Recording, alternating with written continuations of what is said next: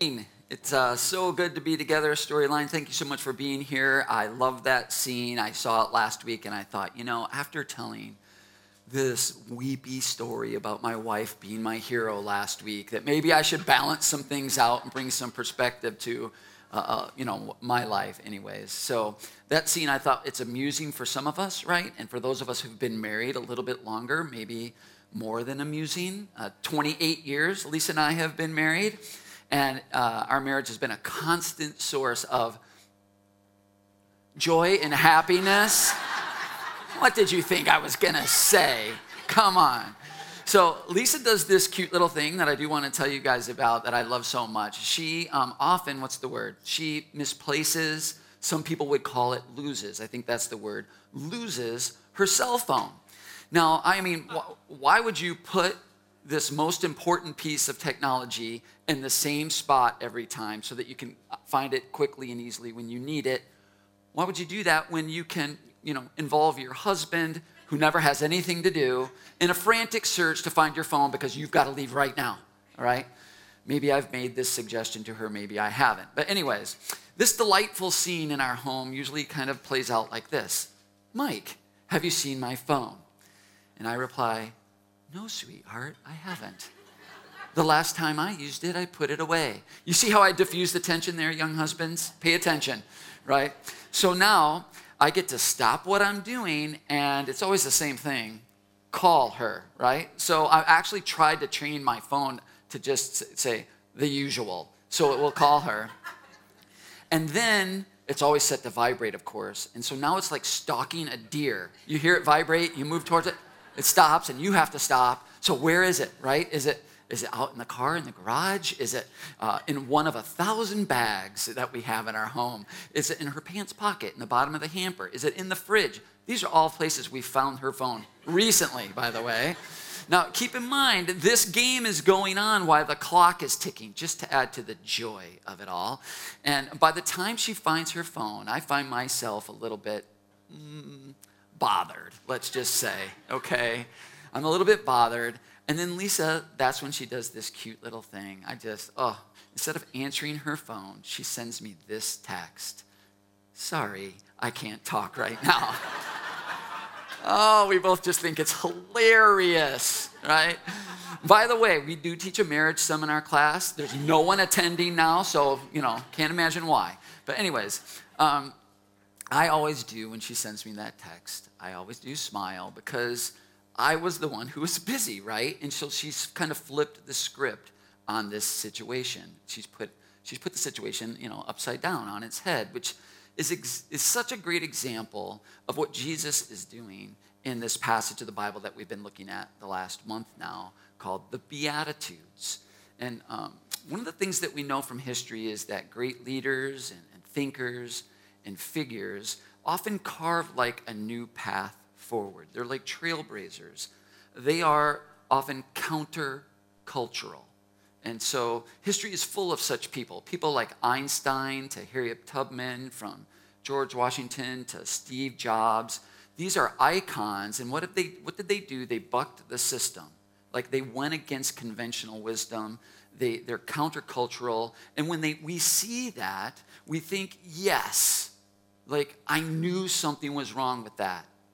And we cheer on folks like that. We all love at times to be countercultural, like it makes us cool, avant-garde, like on the cutting edge. We're early adopters. We're problem solvers, right? Of course, it doesn't always work out that way, right? Some new ideas are just really bad, right? Here are some that I found very quickly. I think my favorite may be the baby mop, But Jesus is totally unique in this regard, okay? Because we think of him like as one of these great leaders throughout history. And he did flip things upside down, but he wasn't really countercultural. That's not quite the right way to describe him. In fact, he used pop culture all the time toward his own ends. We talked about that last week. So he wasn't an activist. He made no public pronouncements for systemic change. He resisted revolutionary reforms, and believe me, Plenty of people in groups tried to recruit him for that. He didn't lead marches or sit-ins. Now, that's not to say that those things are bad. I'm not saying that at all. It's only to say that Jesus leveraged culture as it existed, as he found it, when it served to his benefit, when it was useful to him. And then he pretty much ignored it when it wasn't. So he wasn't countercultural as much as he was counterintuitive. I think that's a much better way to describe Jesus, counterintuitive. And that's a much more challenging to us because that isn't challenging something that we always suspected was wrong and we kind of cheer it on like our countercultural heroes do. Our response to a counterintuitive situation isn't yes. It's much more like, no, that can't be. And I think that's what's going on with the Beatitudes. People are listening to Jesus in this opening remarks, his first public address, and it's like, everyone's like, what is happening here? You'll recall that we said that the Beatitudes are the opening to his Sermon on the Mount, and the entire thing kind of strikes us that way as counterintuitive. Jesus is flipping on its head the way that everybody believed and the way that everybody thought about God at the time. So the first Beatitude, we said, going back a couple weeks ago, it kind of broke the internet of its day, if you will. It's this idea that God is already on our side. There's nothing we have to do to get God or cajole him or convince him to be on our side. He loves us simply because we're his. He's come to us. He's removed every barrier between us, and he is for us. He's calling us now, and our only question is, how will we answer? How are we going to answer? That's what's before us. The second Beatitude, which we looked at last week, faces the reality of that life is really difficult. It's complicated. It's painful. It can be tragic at times. And God's love's no guarantee that our life won't be that way. But if we'll mourn, if we will express the hard part to ourselves, to God, with one another, if we will share our full story with people and God, no pretending, no pretense, we will find enormous comfort from one another and from God, and even derive meaning in the midst of suffering as we turn that out and serve others with it. So last week we suggested that maybe the first Beatitude, one way to think about it is it's kind of the source of life, the first Beatitude.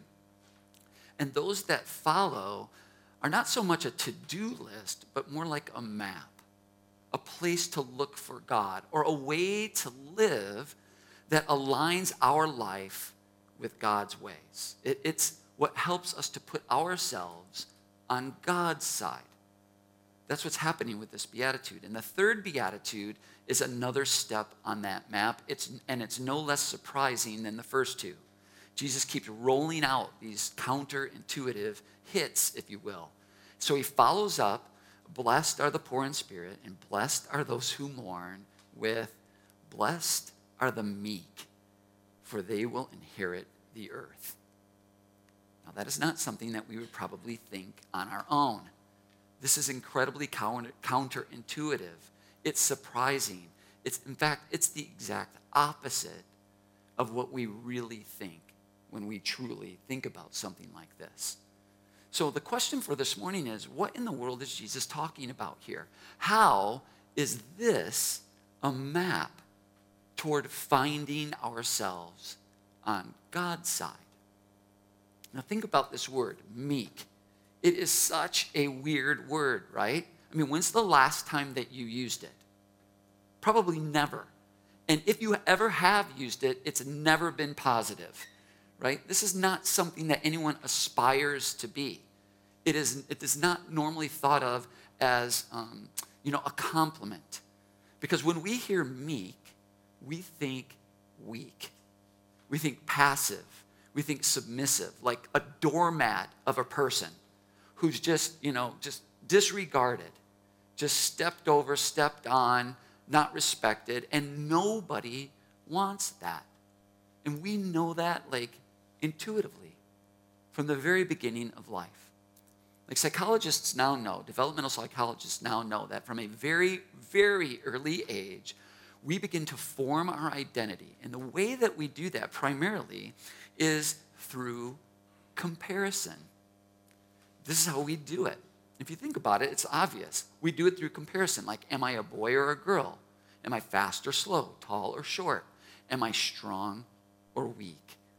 And we assign self-worth to ourselves based on how we see ourselves, like comparing to others. Am I here, or where am I? And it doesn't take long for comparison to take this next step into formal comparison. And we have a word for formal comparison, and that word is competition. That's what competition is. It is formal, standardized comparison. So years ago, I was talking with a colleague of mine, teaching at Lakeshore High School, and I was telling him about how much my 3-year-old son, Jimmy, loved to race me in the backyard. Like, you remember, they always want to race. He always wanted to race. And my colleague actually said to me, whose son was about the same age, he goes, my son loves that too. He absolutely loves it. And then he said to me, I just love seeing the joy on his face when he wins. And I must have had this look on my face that kind of gave this away, because I know what I was thinking. I was thinking, man, his 3-year-old is going to be like an Olympic sprinter. Or, this guy is super slow. I mean, getting beat by a 3-year-old. And so he saw this look on my face and he goes, well, I let him win. Like, don't you? And, and so I said, no, I don't let him win. I don't let my son win. Now, we had a long and very interesting discussion about this, and he had some really good points, and there's no doubt about it. But I told my friend this. I see at least 2 problems with letting our kids win. And the first one is they're only going to run as fast as they need to, not as fast as they can. And so I know my kid's running as fast as he can. I know your kid's only running as fast as he needs to, right? And then the second thing I said is, by letting them win all the time, aren't we communicating that the most important thing to be is the best, as opposed to doing your best? Which I thought were 2 pretty good points. I don't think they convinced him, but that was my thinking when my kids were little. Now, don't get me wrong. It's not like when I was playing my 3-year-old in the driveway and blocking every shot, or just striking him out every time. Take that, go home to mom, I'm not saying that, okay? I only did that like half the time, right? But generally speaking, Lisa and I wanted our children to compare themselves to their own best efforts. To their own best efforts, not where they compared or stacked up to other people. And believe me, I'm not bashing competition. I love to compete. The guys I play basketball with in the mornings will tell you that I'm really competitive. I try really hard. And when I lose, I'm a bad loser. I grew up with a dad who said, you show me a good loser and I'll show you a loser, right? And so I took that to heart. So I'm a bad loser. I promise you, there is no, what did that kid call me the other? There's no priest in this area that cusses more under his breath when he loses than me, all right? So I get it. Competition matters. It's important. It's helpful. It can bring out our best. But the competition that matters most, in my view, is not comparing ourselves to others. Or how fast they are, how strong they are, how generous they are compared to me. But how fast, strong, generous, competent, how generous I am compared to who I could be. That to me seems to be a higher bar. And there's a trap door to competition that we don't always see, to comparing and competing with others to measure ourselves. Because when we do that, if that's the way that we kind of discern our identity and who we are and where we fit in, when we win, we might become arrogant, right? And this is our response to life. Like, sorry, you're not good enough. Or we'll lose and become despondent. In neither case are we being meek? Meek is neither one of those. It's clearly, obviously not being arrogant, but it's not also being despondent. It's not also thinking poorly of yourself. In both cases, our identity, our self-worth is based on how we stack up against others. But when we shift from identities based on being the best to identities based on being our best, or really, maybe a better way to say it, is our truest, deepest selves, meekness begins to grow in us. And meekness is not weakness. In fact, I was looking up like the origin of the word, and it's really the exact opposite of weakness. This is what meekness means. It is strength, competence, power held in reserve to be used for the good of others. I love that. It's strength, competence, power held in reserve to be used for the benefit of others. This is not how we intuitively use our power, our competitive advantage, right? Like we don't hold it back until we can serve others with it. We unleash it like as soon as possible to help us win, to help us benefit right now. This seems to make sense, to be the path toward the good life. Except when we see people, when we look at other people and they live their lives that way, when they store up their power and their competence just for themselves and they unleash it in the cause of just for them, there's some real problems with that. It's much easier to see in other people. So the first problem with this is what psychologists call illusory superiority. Illusory superiority. And this is such a well-researched phenomenon that there's two psychologists that actually got to name an aspect of it, and it's called the Dunning-Kruger effect. And then the Dunning-Kruger effect goes like this. We judge ourselves as better than others to a degree that violates the laws of math. And we all do this. So for example, most Americans believe they're above average in everything from math to looks, from charm to generosity. Couple specific examples. I love this one. 92% of college professors believe they're above average, right? It's not possible, right? 40% of computer engineers rate themselves in the top 5% of their field. 9 out of 10 Americans believe they give more to charity than average. These are breaking the laws of math, right? When our identity is based on how we compare and compete with others, we tend to be very biased judges. It's a deadly mix of like delusion and arrogance. One political scientist that I listen to sometimes, he talks about political ideology as the deadly combination of these two traits. And he says it equates to public policy like this. I know everything I need to know to fix society, and we're starting with you. You can find that on every channel, right? Ironically, when we see even our best and our brightest like deploy their amazing skill and competence for themselves, even when they achieve their goal, we see this all the time, right? Even when they achieve their goal, they're often surprised by what they find. 2 real quick stories, 2 of my favorite examples. When Pete Rose broke the Ty Cobb's all-time hit record, they interviewed him after the game, and they said, what did it feel like? And this is exactly what he said. He said, the second my foot hit first base, I was disappointed. Tom Brady, it was after winning his 3rd or 4th Super Bowl, was interviewed on 60 Minutes. And they asked him, what did it feel like? And he said, there's got to be more to life than this.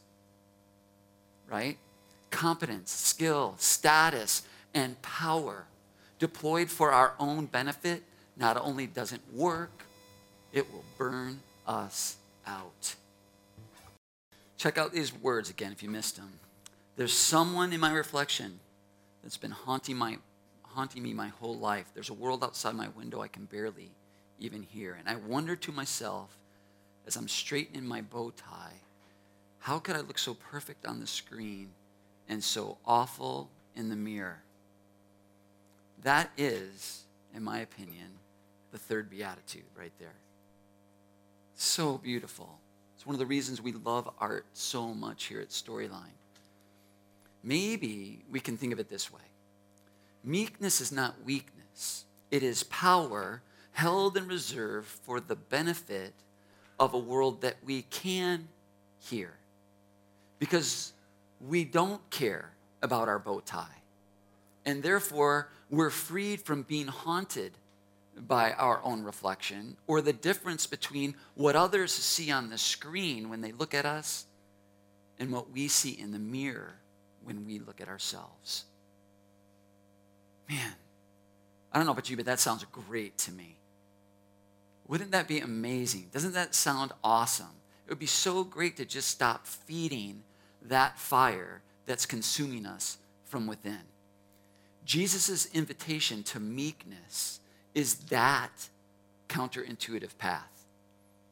It's how to put that fire out. It's this counterintuitive path to freedom, to a full, abundant, and meaningful life of purpose and peace with a resilient identity that's based on whose we are. So awesome. Blessed are the meek, for they will inherit the earth.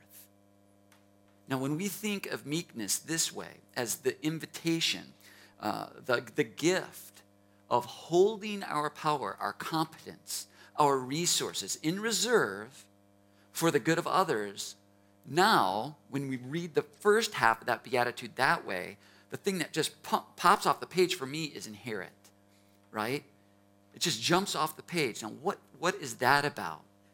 Well, the arrogant and the proud are always exhausted. One of my favorite authors says exhaustion is almost a certain sign of pride. Like if I don't do it, if I don't get it done, the world's going to fall apart. If you know people like that who are always just always exhausted, you do know someone like that, right? I really struggle with this. It's like, oh, woe is me. And it's really me going, boom, look how important I am. It's just this sick and twisted way that I just deceive myself. But that's what it is. See, when we think of meekness this way, as the invitation, the gift of holding power, inherit becomes this hugely important idea, because the arrogant and the proud, they exhaust themselves. They respond to life like this, right? I'm too busy. I'm going to have to call you later. Because they're so busy earning everything. They're so busy earning everything. So therefore, they overestimate themselves with this illusory superiority. And they're on this treadmill of prove it, of earn it, only to find, even when they win, they aren't satisfied. There's got to be more than this. And on the way to winning, they're burning themselves out. They're feeding this fire that they're hoping will die. Gosh, I know that there are a lot of us that resonate with that inside of us. Meekness is the invitation to escape that.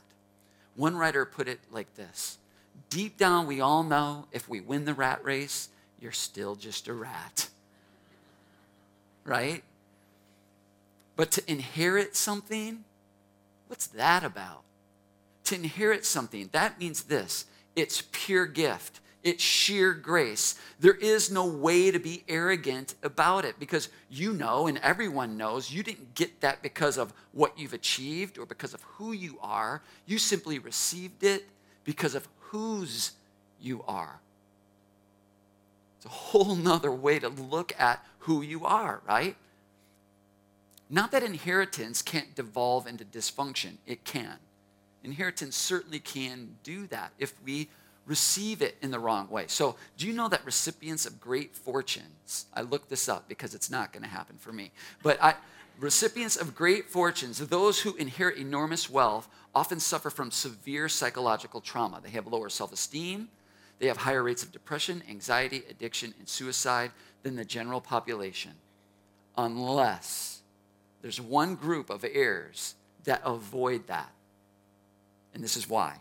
There's only one exception. It's when they give it away. It's when they give it away. They leverage their inheritance to serve others. When heirs receive their inheritance as a gift, as sheer grace, and then pass it forward, when they are meek and they serve others with it, they experience enormous life satisfaction. When they keep it all for themselves, their life spirals. One commentator called it, and I love this, the heir. Right? I'm not going to have to worry about that, but some of you might, so I thought I'd mention it. Maybe this is why Jesus said, I've come not to be served, but to serve. Now, why? Why would Jesus show up like that? Well, I'll quote one of my favorite thinkers. He said it this way, Jesus is the happiest being in the universe, which makes me ask the question, why? What makes Jesus so happy? Maybe it's meekness. Maybe it's because I've come not to be served, but to serve. I wonder if those are connected at all.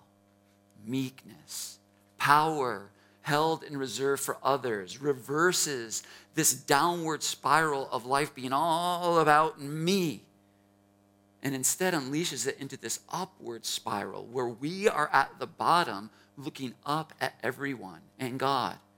How can we serve them? How can we serve others? Carl Jung, who you guys know I talk about a lot, is a famous psychologist. He had this really super interesting idea.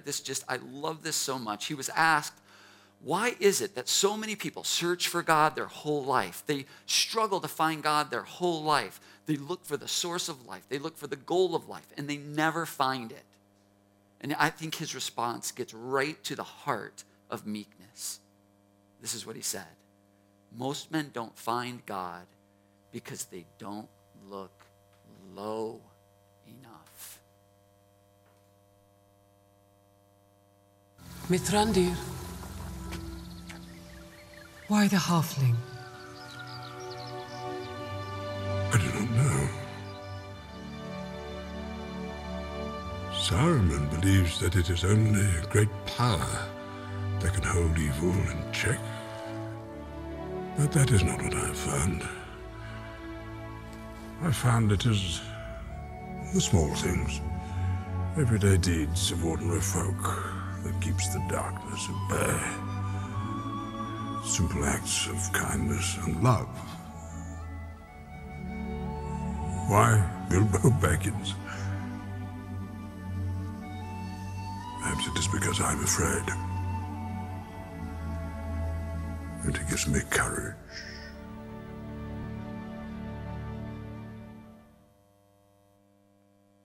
Okay, now for the record, we've been here 4 weeks. And that was the first Lord of the Rings scene. I know some of you are counting, okay? Now, that is, look, it's still 20. I've got a couple weeks left, and I still have my second one available to me per year that I'm going to squeeze into December, I promise you. So, look, you got to love that. I absolutely just love it. You know that. Gandalf describing meekness and how the lowliest of all creatures, a halfling, a hobbit, with loving kindness, with simple acts of loving kindness and generosity, actually inspires courage in other people. And I think that's what the meek do. Just try to imagine entering into your life like that, with meekness, with nothing to hide, nothing to prove, nothing to fear, nothing to lose. Can you just feel that freedom? Can you just feel what that would set you up to look for in life, right? From that state of being, from that posture towards God, with our hands and our hearts open to receive whatever this day brings, and this stance toward life, ready to conduct grace in small, everyday ways to whomever this day brings to us. To me, that sounds amazing. Imagine entering a room like that, where it's no longer about me, It's no longer about establishing my status or touting my expertise. It isn't about what we can get, the renown or the accolades that we can get from people in that room. It's only about what we can give, who we can serve, and who we can love. Do you know what a room like that is called? It's called heaven. And for the meek, that's every room they enter, because they bring heaven with them into every room because it's in them. It's such a beautiful and freeing promise.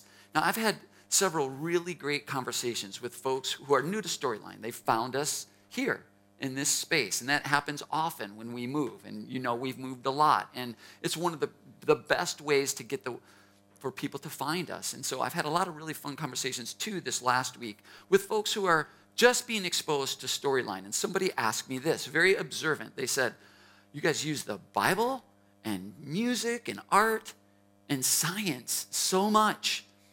Why is that? And now keep in mind, I'm working on this talk on meekness when this person asked me this question. And so I just kind of went, I think it's because they cultivate meekness. I think all of those things cultivate meekness. We use great art and modern science and ancient wisdom because they're all pointing in the same direction. They cultivate a heart that is meek. And to me, one of the best definitions of a meek heart is a heart that can hold more than one thing to be true at the same time. More than one thing can be true at the same time. And a heart like that, mystery can enter into it. Curiosity can come out of it. And those things encourage even more meekness. It's easier to see this in the ancient wisdom of the Bible and in the beauty of great music or great scenes from a movie, that they encourage meekness. They push us to hold more than one thing to be possibly true at the same time. But I also think science does it. For me, science does it. Now, I'm a social scientist, so when I read studies and I read social science, it cultivates meekness in me. I first realized this when I read the book, A Short History of Nearly Everything. It's a fantastic book. It's basically the history of science. And in it, the author Bill Bryson makes this unbelievable claim. He says, for every one step forward that science takes in knowledge, it simultaneously recognizes that there are 2 more steps to go. Okay? So these are the 2 things that are both true at the same time for science. Watch this. We know that we know more than ever. In other words, we've come so far. Look how big that blue circle has grown over time. What science knew there on the left, what science knows now. There's been progress. We've grown, right? But there's a second thing that's true with science also. We now know that we know less of all there is to know than we used to. In other words, we have so far to go. Like the red circle is growing faster than the blue one. And it always will. And that cultivates this meekness. We've come so far and we have so far to go. Those 2 things can both be true. How I wish the culture warriors in our country could both get around both of these things. Both of these things can be true about our country, about science, about our personal understanding. And so it goes for the meek. Great art, ancient wisdom, modern science, they all embody meekness. This idea that 2 things can be true at the same time. And that's what meekness starts to cultivate in us. And as we grow to trust in God's truth and experience God's goodness and love God's love, we will find that we are being transformed, like we're taking steps forward. That's going to cultivate enormous gratitude in us. And at the same time, it's going to help us to realize that this is everything we have is all a gift. And in that, we can celebrate how far we've come. yet also see how far we have yet to go.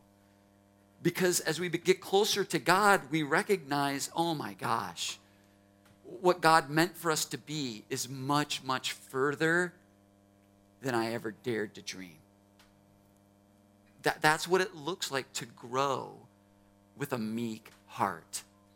Two things can be true at the same time. The meek celebrate God is on our side. This first beatitude, if you will, like how far we've come.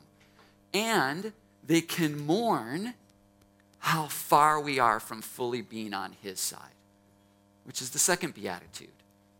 The meek have a growing awareness that even though I love to love now more than ever, that very same love that's growing in me, reveals how far love has yet to go and grow through me. And this creates even more meekness. It's this beautiful upward spiral that we can put ourselves into. Jesus' approach was so counterintuitive. He comes to a weary world on this treadmill of us trying to earn everything based on performance and behavior and our acceptance based on achievement. And he says, blessed are the meek, for they shall inherit the earth. Another time he explained it this way: come to me, all you who are labor and are heavy burdened, and I will give you rest. Take my yoke upon you and learn from me, for I am meek and humble of heart, and you will find rest for yourselves. Jesus is inviting us to realize and rest in the knowledge that when we give up trying to earn the earth, we aren't really giving up on anything. Because to live meekly, to share the gifts we've been given for the sake of others, is how we inherit, as in freely receive all of the good God is trying to give us and to give the world through us.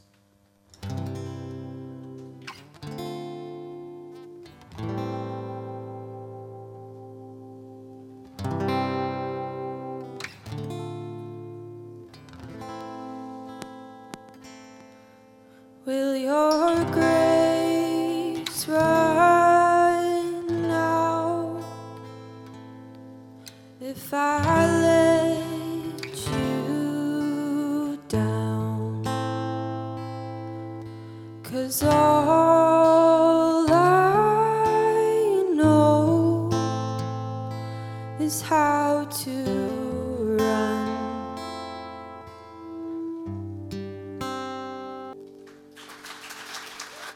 Guys. So two things can be true at the same time.